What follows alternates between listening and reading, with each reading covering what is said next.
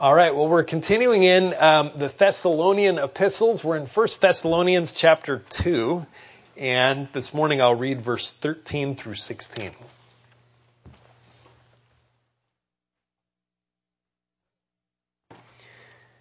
For this reason, we also constantly thank God that when you received the word of God which you heard from us, you accepted it, not as the word of men, but for what it really is, the word of God, which also performs its work in you who believe.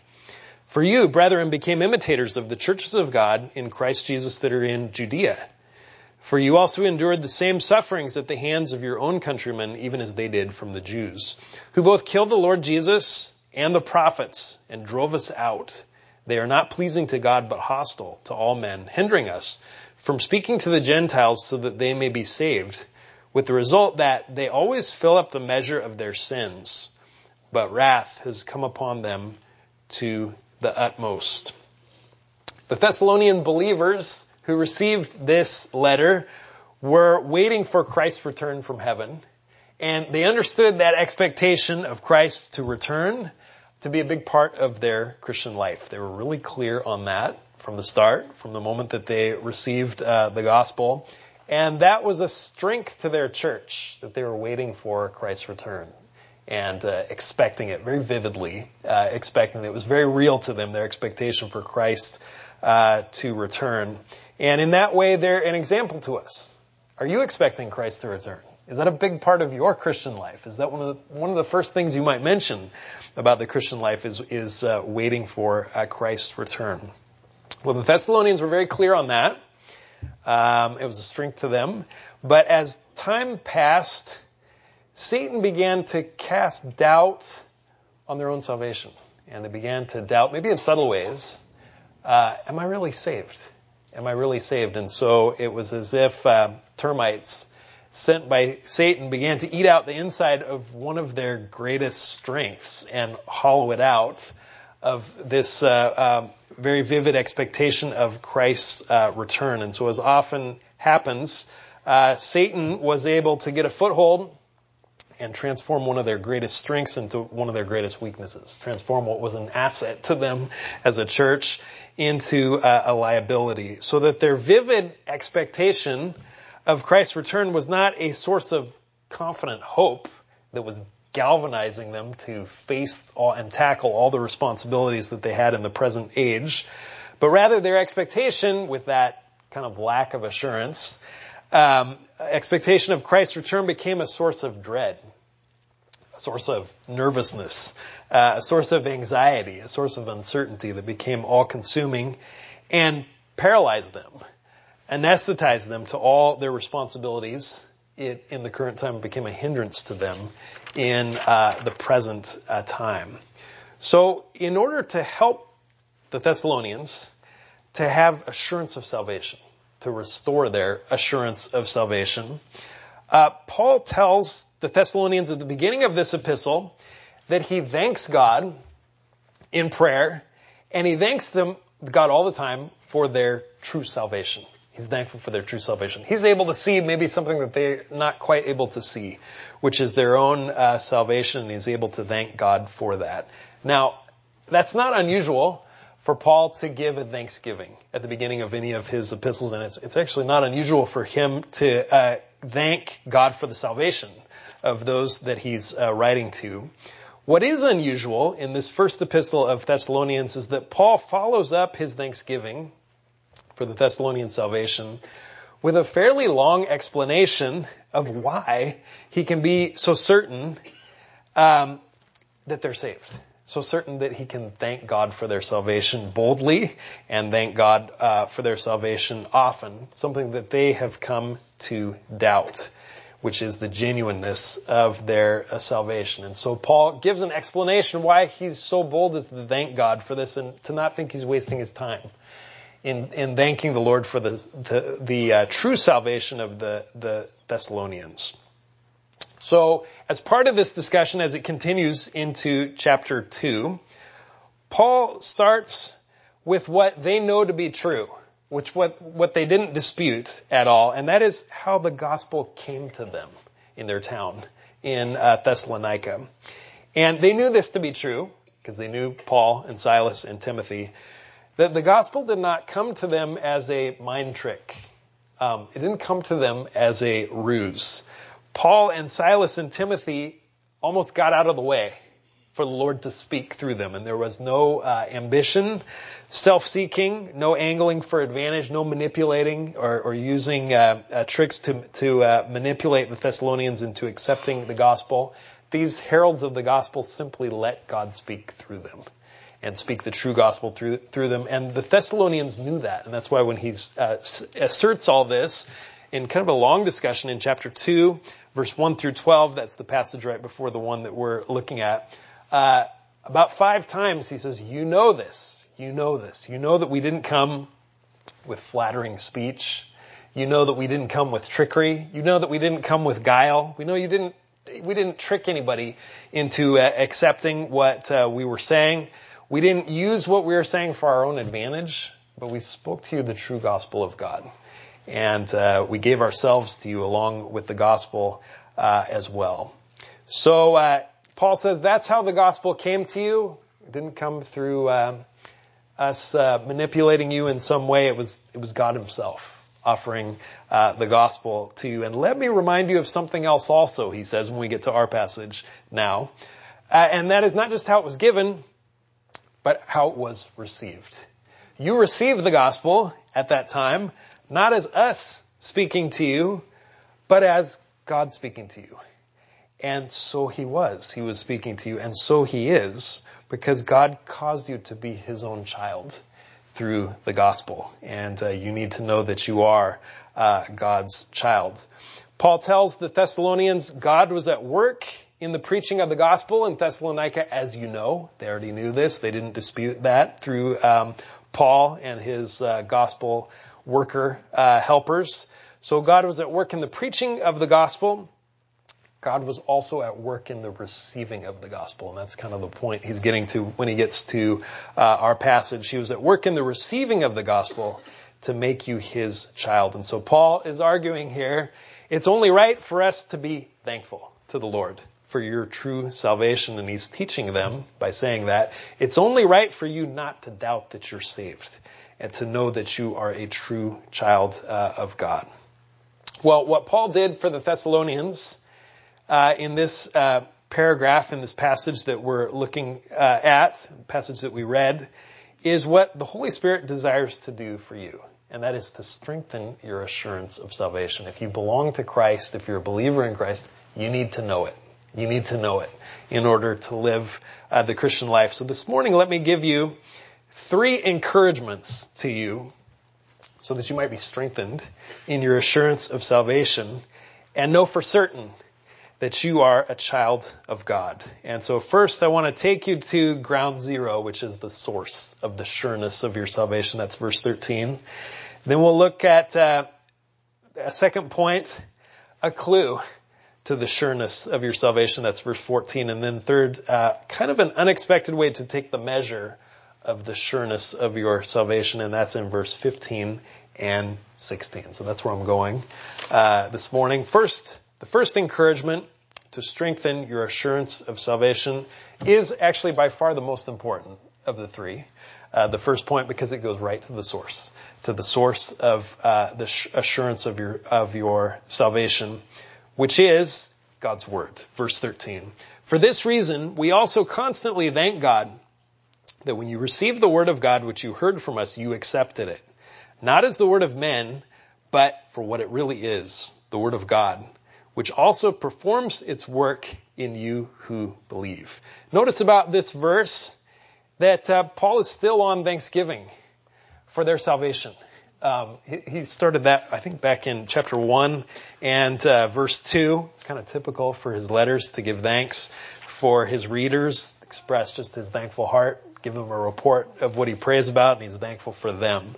And he wants them to know that. But he's still on it. He's still on it. He's still expanding on his thankfulness and the reason why he can be thankful for their salvation.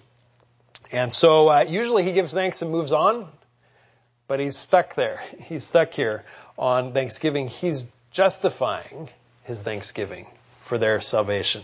He's giving reason for it in order to give them assurance. And so he says, for this reason, we also constantly thank God that when you receive the word of God, which you heard from us, and he starts there. He takes them back to the point when they received the word of God, which they heard from Paul and Silas and Timothy, which they did. No one can doubt that what Paul and Silas and Timothy were saying when they came into the city of Thessalonica was what the Thessalonians were receiving. No one can doubt that. Paul and Silas and Timothy didn't doubt that.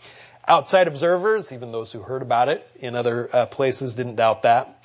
Even the enemies, even the Thessalonians themselves couldn't doubt that what Paul and Silas and Timothy were saying was received by these Thessalonian believers.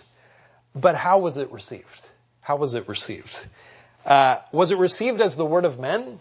Was it received as, well, I'm accepting this because it's what Paul and Silas and Timothy are saying, and I'm so impressed with these three guys that have shown up in the town? Or was it received as the word of God? Well, I've heard it from these three people, but it's God speaking to me. Well, what does Paul say? We constantly thank God that when you received the word of God, which you heard from us, you accepted it. How? Not as the word of men, but for what it really is, the word of God. And this is the center.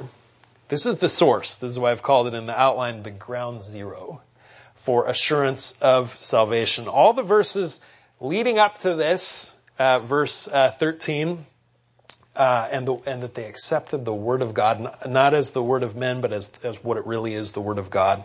All the verses leading up to this were to get them to this point. All the verses following, that the rest of my outline will be based on, are just to clarify this point and to lead them back to this point. Because this is where assurance comes from, because this is where salvation comes from. It comes from the Word of God. It comes simply from God's Word. This is how God makes you His child, is by His Word. And it's the only way that God makes you His child. There's no other way that God makes you His child is through His Word. That's taught here in this scripture. That's Paul's point. This is a wonderful verse of scripture, one well worth memorizing. It's taught all over scripture that this is the way God causes the new birth. This is the way God makes you His child forever, is always through His word. Let me just give you a sampling of scriptures familiar to you that teach this same thing. Old Testament and New, starting Isaiah 55. Verse 10, for as the rain and the snow come down from heaven and do not return there without watering the earth, making it bear and sprout and furnishing seed to the sower and bread to the eater, so will my word be, which goes forth from my mouth. It will not return to me empty, without accomplishing what I desire and without succeeding in the matter for which I sent it. And so the word of the Lord brings about fruit. It accomplishes His purpose. Hebrews chapter 4, verse 12, for the word of God is living and active and sharper than any two-edged sword and piercing as far as the division of soul and spirit, of both joints and marrow, and is able to judge the thoughts and intention of the heart. That's the word of God that pierces more deeply than anything else possibly could. It's His word that is living and active and powerful to do that. James 1:21. In the exercise of His will, He brought us forth by the word of truth so that we would be kind of a first fruits among His creatures. And so this speaks of the new birth. And how is it caused? By His word. And then similarly, 1 Peter chapter 1, verse 23. For you have been born again, not of seed which is perishable, but imperishable. That is, through the living and enduring word of God. And so God causes you to be His child through His word. That's why Paul reminds the Thessalonians of how they reacted to His word. That's how they became a child of God. That's what restores their assurance of salvation. And so God uses this tool, so to speak, His own word, His own voice, to accomplish salvation for His people. There's a saying, a man is as good as his word. In other words, you can evaluate a man based on what he says, and maybe especially based on how he keeps his word, whether he's good to his word to do what he says that he has promised. And God has seen to fit to stoop down to be treated by us like a man. That is, to be known truly just by his word alone. Now, this is the God that has created all things. He's made a vast display of his character. Psalm chapter 19, verse 1 says that the heavens are telling the glory of God and their expanse is declaring the work of his hands. And so all creation is testifying of God. And yet, man is so proud that even the wisest of men, even the best of men, find through that testimony of God, they find a sort of God who's powerful but remote and distant. A God that you sort of respect, but you'd kind of like to stay out of his way and kind of carve out an existence on your own. No man finds anywhere near the true character of God that you can make your boast at all times, that you can make nearness to him to be your strength at all times. You don't find him through creation, even though it's a magnificent display of his power. The only way that you can find God in that way, the true saving way, is through this message in a bottle, through this word of God, the humble word of God. And God has seen fit. In fact, it's kind of, you might say, almost his laugh of God, seen fit to only show himself to proud man in that way through his word. 1 Corinthians 1 verse 21 says, "For since in the wisdom of God, the world through its wisdom did not come to know God, God was well pleased through the foolishness of the message preached to save those who believe." And so he saves through his word. He saves always through his own word.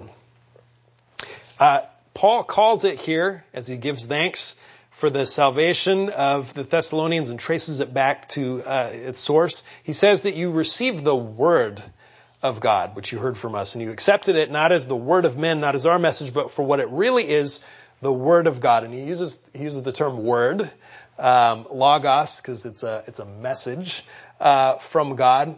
But he's been calling it gospel up to this point. He called it that in verse 5. Our gospel did not come to you in word only, but in power and the Holy Spirit. He called it that in chapter 2, verse 2, verse 4 as well, verse 5, verse 8, and verse 9. He's been calling it the gospel of God. So it's not just the word of God, but it's good news that came to you. He's been calling it the gospel. He hasn't changed the subject when he calls it God's word. And you received the word of God, which you heard from us, not as the word of men, but as the word of God. It's the word of good news by which God makes you his child. It's a word, it's a message, it's good news better than you could ever imagine, because it's a word of his love, and it's a word of his love for the most undeserving. It's a word of forgiveness of sins given freely to you. A word that tells you that God is going to guide you and be with you and be faithful to you to the end, and then bestow on you in the end an inheritance for all eternity, an inheritance that you cannot even dare to imagine. Don't even have the capacity to imagine how wonderful that it is. And it's through that word, the word of the gospel, the word of good news, by which he changes us, by which he transforms us. It's that message of the gospel that transforms us.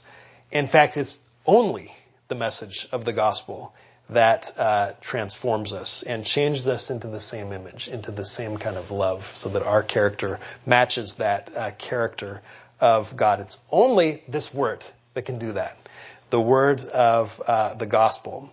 In fact, if you ever try to be changed by meeting God or meeting his word, his message, with some sense of deserving, you fall flat on your face, because you find you've been doing it in your own strength. And so then you need to be reminded again what kind of word God uses to make a change in you.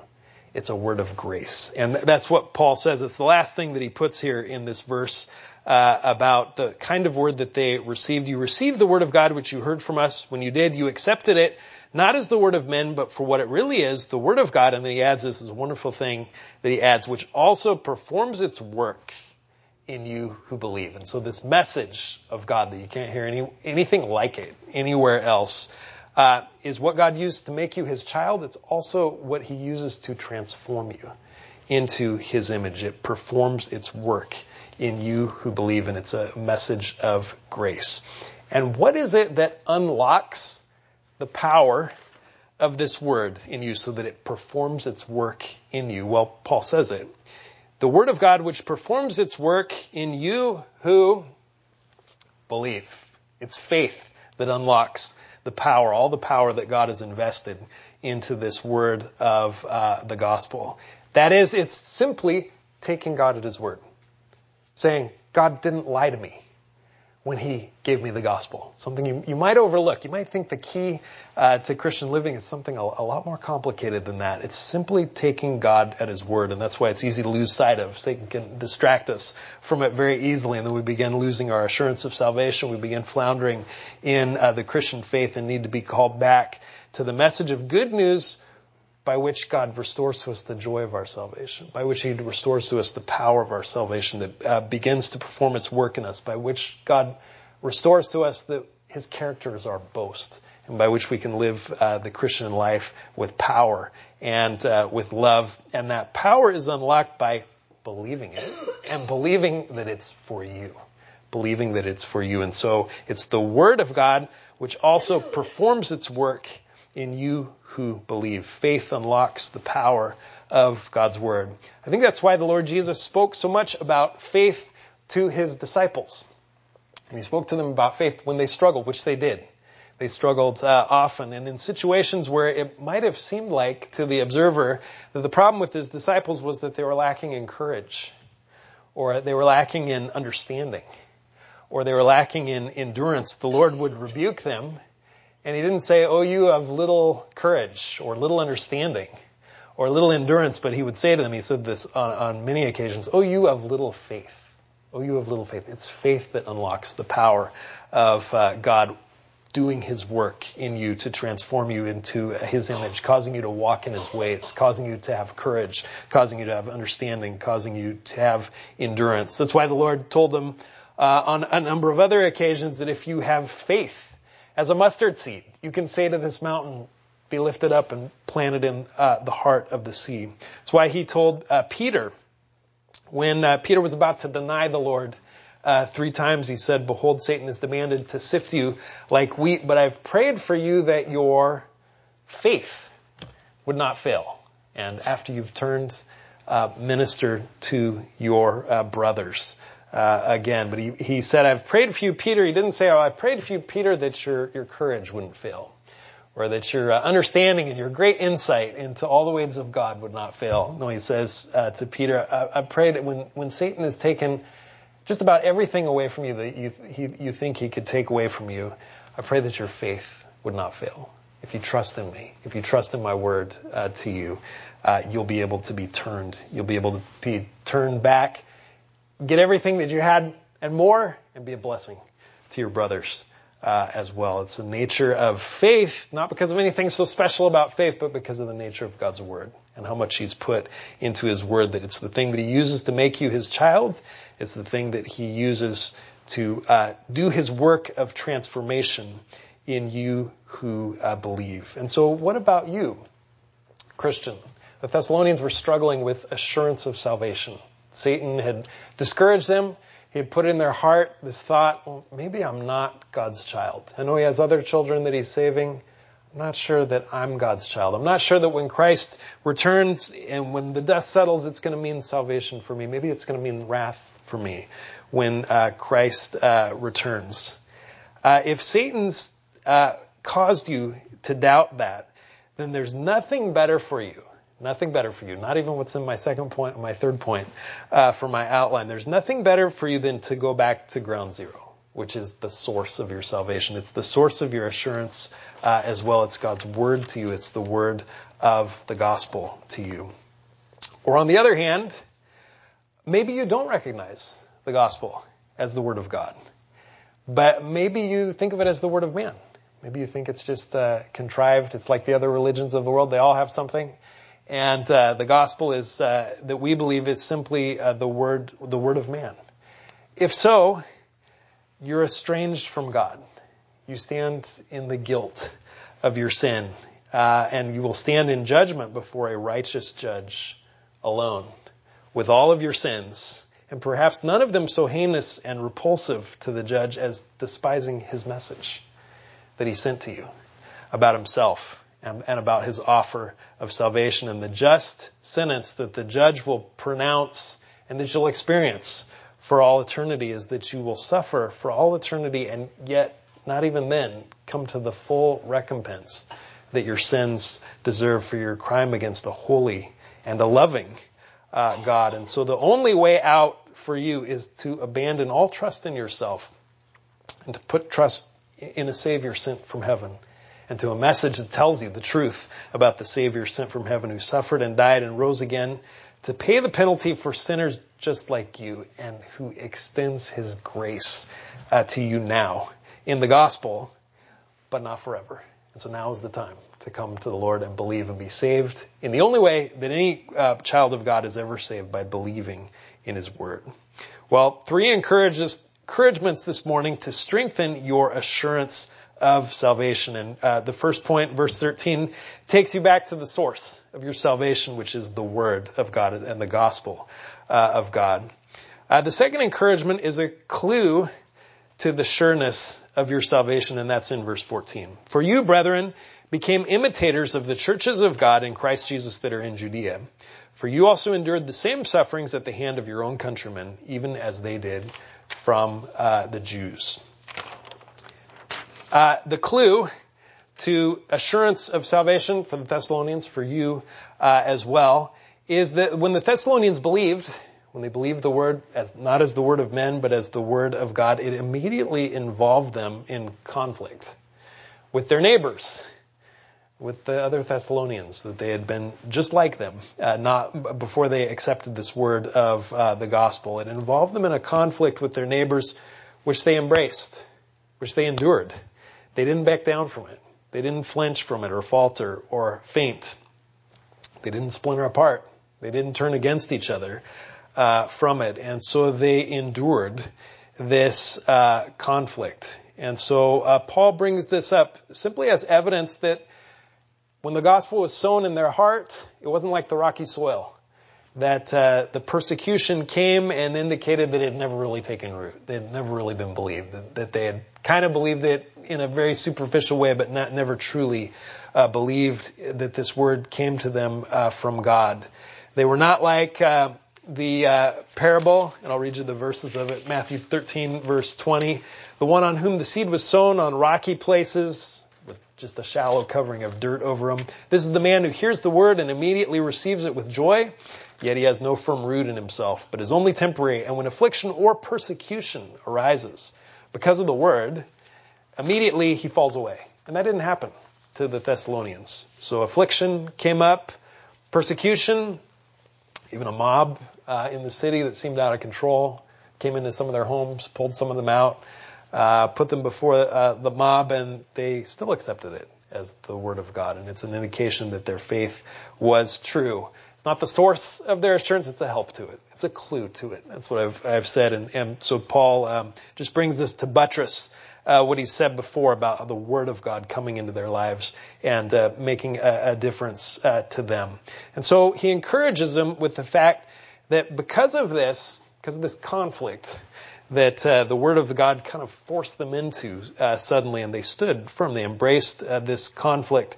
They're part of a brotherhood of suffering. There's a oneness of a brotherhood of suffering that's worldwide. And so he says to them, for you, he's trying to encourage them. He's trying to encourage them to assurance of salvation. For you, brethren, and here's how he puts it, you became imitators of the churches of God in Christ Jesus that are in Judea. For you also endured the same sufferings at the hand of your countrymen, even as they did from the Jews. So he reminds them they're part of this larger fellowship. Why does he pin it down in this place so far away from the Thessalonians, in the corner of the world, in their minds probably, especially before they heard the gospel? Judea. Jerusalem. You became involved in the same kind of conflict as the believers that are in this faraway place that probably none of you have been to, Jerusalem. And you became like them. You became imitators of them. Why does he connect this brotherhood to the church of God in Christ Jesus that are in Judea? Well, perhaps a couple of reasons. The church in Judea, or the church in Jerusalem, was where the gospel first went out. And so the church in Jerusalem, you might say, among the other churches, we prayed for a couple of sister churches. We could have prayed for a number of other churches. We just prayed for the ones that are closest to us. But the churches are equals to one another and sisters. That's a good way of putting it. And but the church in Jerusalem was first, and so maybe it's first among equals, first in time, you might say. It's the oldest church. The gospel was to go out first from Jerusalem, and then all Judea and Samaria, and then even to the uttermost part of the earth. And so he's saying, you're joined with all the other Christians. Yes, you're even joined with the first church, the one in Jerusalem, the churches that are in Judea, and they've experienced much persecution, and you're experiencing persecution of the same kind.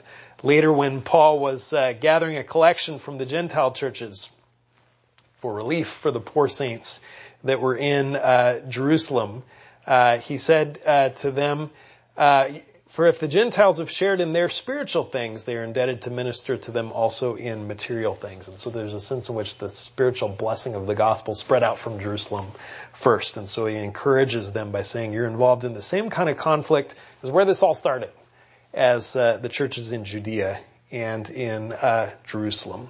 But I think perhaps there's another reason too why Paul connects the struggle that they experienced in Thessalonica to the struggle that that other churches were having with their neighbors and their countrymen persecuting the church in faraway Judea. And perhaps it's this, or something like this, that perhaps part of the doubt that Satan was planting in the minds of the Thessalonians was to say, the conflict you're experiencing in Thessalonica with your neighbors is not really persecution. We read about the mob and the way it formed in Acts chapter 17, and it says the people who started out that mob and opposed the churches in Thessalonica were motivated by jealousy. They were synagogue leaders, and they lost a lot of their people to the new churches that were planted, and then those churches gained a ton of other people from Thessalonica. They were motivated by jealousy, and then the Thessalonian believers were painted by their opponents as rebelling against Caesar and fomenting unrest among the Thessalonians, which wasn't even true, but was put in that light. And so Paul indicates to them, no, the suffering that you endured the same suffering at the hands of your countrymen, even as the churches in Judea did from the Jews. And so he's connecting, by analogy, to a place where maybe the conflict was more clear-cut than it was in Thessalonica. The countrymen of the Jews in Judea who persecuted the church were the same people that killed the Lord Jesus himself. It's pretty clear why they were persecuting the church. They killed the Lord Jesus, and they wanted to kill his followers. And so this is actually often the case in Scripture, is that the nation of Israel, God's chosen nation of people, is often like a mirror, so that where things are experienced truly by the Gentiles, but in a less obvious way, like failure to measure up to God's law. It's true of everyone. But you can see it in the whole history of the nation of Israel very clearly in an obvious way that you can't miss. And it's not to show the Gentiles that they're better than God's chosen nation of Israel. It's to show us what we're like, if we'll just look in that mirror and see it clearly. And so perhaps there's something similar here where Paul is pointing the Thessalonians. They've become confused. They've become bogged down in the Christian life. Even this conflict that they're experiencing isn't necessarily showing them and confirming to them that they're a child of God involved in a conflict in which the Lord is arrayed against his enemies. He says, well, it's the same as what your brothers are experiencing, and your brothers in Jerusalem who are opposing the enemies of the Lord. In fact, the very ones that persecuted the Lord. So it's the same with you. If you've experienced any suffering for the sake of Christ, like you're not on the same page with your neighbor, and perhaps they despise you for it, and perhaps they say, well, I despise you because of something political, so somewhere you are on the political spectrum, but it's actually because you're a Christian. It's actually because you're a Christian that you're not walking in step with them. Then you also need to hear that it's your acceptance of the gospel that's involved you in this struggle, this conflict. And when you embrace that conflict, it's an evidence, it's a proof, it's a clue that you are also a child of God, and you're to take it as a clue to the sureness of your salvation. So 3 encouragements to strengthen your assurance of salvation. The first takes you back to the source of salvation. Verse 13. The Word of God itself, the gospel of God itself. You can't do any better than that. And going back to the source of the assurance of salvation. Second is a clue to the sureness of your salvation, and that is the persecution that the Thessalonians, they experienced it because they had embraced the gospel as the Word of God, and it should confirm that you're a child of God. And then the third point, I put it this way, it's an unexpected way to take the measure of the sureness of your salvation. And that comes in verse 15 and 16. So Paul mentions the Jews who persecuted the church in Judea, and he says this about them. They both killed the Lord Jesus and the prophets and drove us out. They are not pleasing to God, but hostile to all men, hindering us from speaking to the Gentiles so that they may be saved, with the result that they always fill up the measure of their sins. But wrath has come upon them to the uttermost. Now, Paul seems to go off on a tangent, you might say. He mentions this faraway place and the opponents of Christians in Jerusalem, and then he seems to almost kind of go on a tirade against them and say, well, and even just sort of vent frustration. They killed the Lord Jesus. They've killed all the prophets. They've driven us out. They're not pleasing to the Lord. They try to hinder us from speaking to Gentiles that they may be saved. And here's their condemnation, is that they always fill up the measure of their sins, and wrath has come upon them to the uttermost.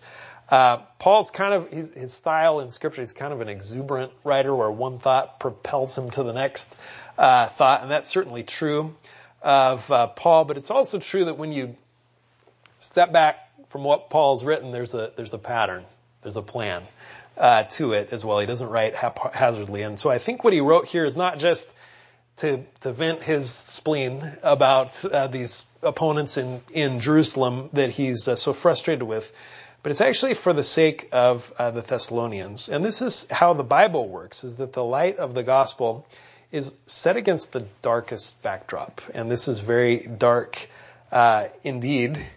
Of those who have opposed Christ in his chosen nation of Israel. These Jews who killed the Lord Jesus and the prophets and drove us out. It sounds like what Stephen said when he accused those same people in Jerusalem, those same people who had killed the Lord Jesus Christ. He said, which one of the prophets did your fathers not persecute? They killed those who had previously announced the coming of the righteous one, whose betrayers and murderers you have now become. And Paul says something similar here about these same people, these Pharisees, these Sadducees, these leaders in Jerusalem, who both killed the Lord Jesus and his prophets and drove us out as well.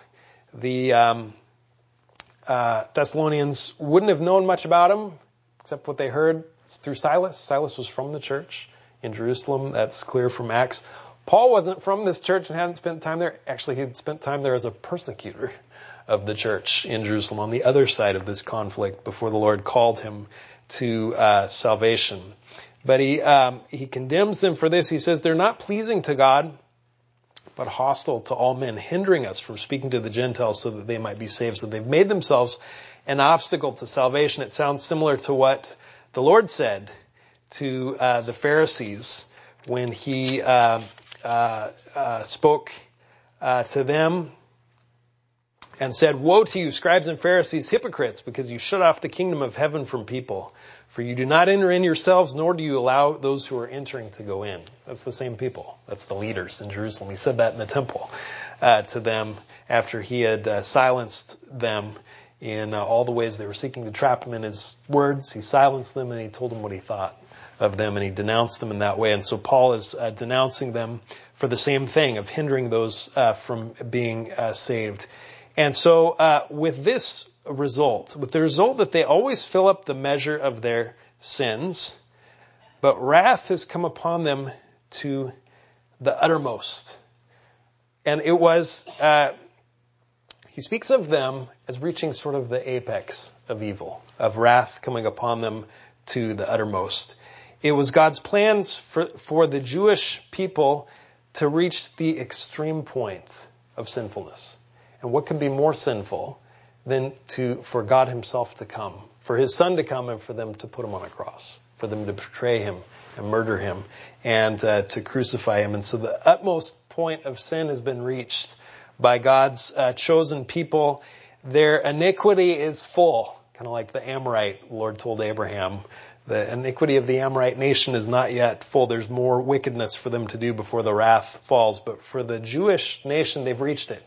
He says they've reached that point. And so now when they're sinning, they're always filling up the measure full because it's full for them. They've reached the utmost point. And now wrath has come upon them to the utmost. And he's speaking of end times wrath that's coming upon the nation of Israel for their sin against the Lord. And so he's taking the conflict in Thessalonica and he's transferring it by analogy to the one in Jerusalem and saying it's the same. And saying, well, if you can't see it quite as clearly in your city of Thessalonica, look in Judea by analogy, because it's the same one, and it's your opponents. That when the wrath of God comes from heaven, it's going to fall upon him. And when his wrath falls, it's going to fall upon them and not on you. That's where the line of division has been drawn. And so here's the strange measure of the sureness of your salvation. You're involved in this struggle in Thessalonica with the enemies of Christ. And to the extent that you can be sure of their destruction, those who are arrayed against Christ, to the same extent you can be sure of your salvation. So it's kind of a strange measure. They've sinned to the utmost. They've the enemies of Christ.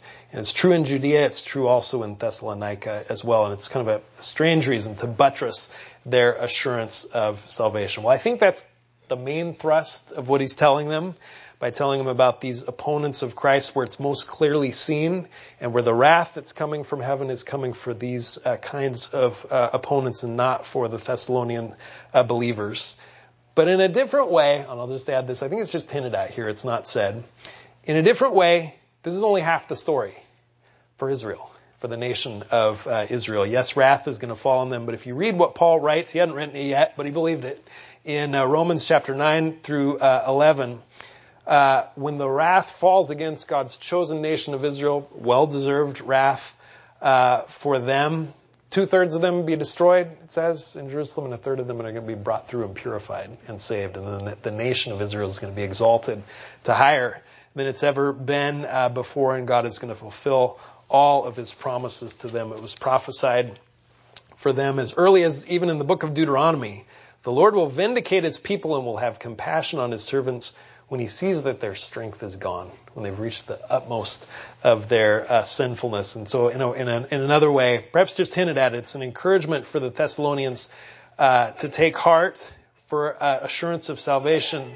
And that is that when sin has done its worst, when all hope is gone, when it's gone to the utmost, that's when the gospel shines the brightest. That's when Christ, who's the resurrection and the life, does his work through the gospel of saving. We're coming in these epistles to teaching about the end times. I think I keep introducing that as we come to each of these passages. When we get to chapter, and that's why I selected 1st and 2nd Thessalonians. When we get to chapter 4 to chapter 5, and then 2nd Thessalonians chapter 1, chapter 2, and chapter 3, it's going to especially talk about the teaching of end times in the Thessalonian epistles.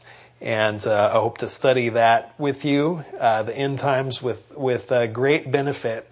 But in order to benefit from it, you need to know with assurance that you're a child of God, that you're truly saved. Before you study anything about eschatology and the order of events, you need to know that the wrath that's coming, because that's what's coming, in the end times and surrounding the return of Christ, is not wrath for you. And when Christ comes the second time, not coming as a savior, coming as a warrior, and coming with wrath and coming with justice, that his wrath is not for you. Do you know that? Do you know that for yourself? Are you sure that you are a child of God? You should be. And if you're not, you need to see it first and foremost in the gospel of his love. It's written for you in Scripture. It's preached for you from the pulpit. It's shown to you at the Lord's table. That not only, it's shown here in a wonderful way, not only that Christ promises to save, but he promises to save you. And the Lord's table is a place where it's as if Christ himself, just as we're not to receive the gospel as the word of men, but the word of God in the same way, these symbols that are put in your hand, put in your mouth, are to be given to you not as a symbol of man that we're giving you at Trinity Bible Church, but as from Christ himself to you. And it's to be received in faith, that his body truly is for you. So you're to see it first in the gospel, and then to be helped also by the thought that you're involved in a great conflict, a cosmic conflict. And the battle lines have been drawn. They're drawn according to the gospel. They're drawn according to who receives the gospel. And it's those very battle lines that are going to be delineated in the end times when the wrath is poured out on those who don't accept the gospel, and salvation appears, and salvation is made manifest and obvious for all those who accept the gospel. It's only then, knowing you're a child of God, when looking to the future, will do what it's supposed to do for you, and that is to cause you to look to the presence with boldness, to hold the battle line now. And so we'll get to the teaching in the future, about the end times in due time, Lord willing. But you're to know for certain the sureness of your salvation now by taking refuge in and by resting in God's word to you now. That it's not the word of man, but for what it really is, it's the word of God. Let's pray. Dear Father, we thank you for your word. We thank you that it's a word of forgiveness. It's a word of release from sins. It's a word of inheritance granted to those who deserve so little that what we contribute is offensive to you. And yet you've sent your Son to die on the cross, to rise again from the dead. And when he comes again with wrath against his enemies, or wrath against those who so richly deserve, there will be none for us. We thank you that there is no condemnation for those who are in Christ. We pray that we might count ourselves in Christ, that we might abide in him, and that we might be changed by his resurrection power and by his love. It's in his name that we pray. Amen.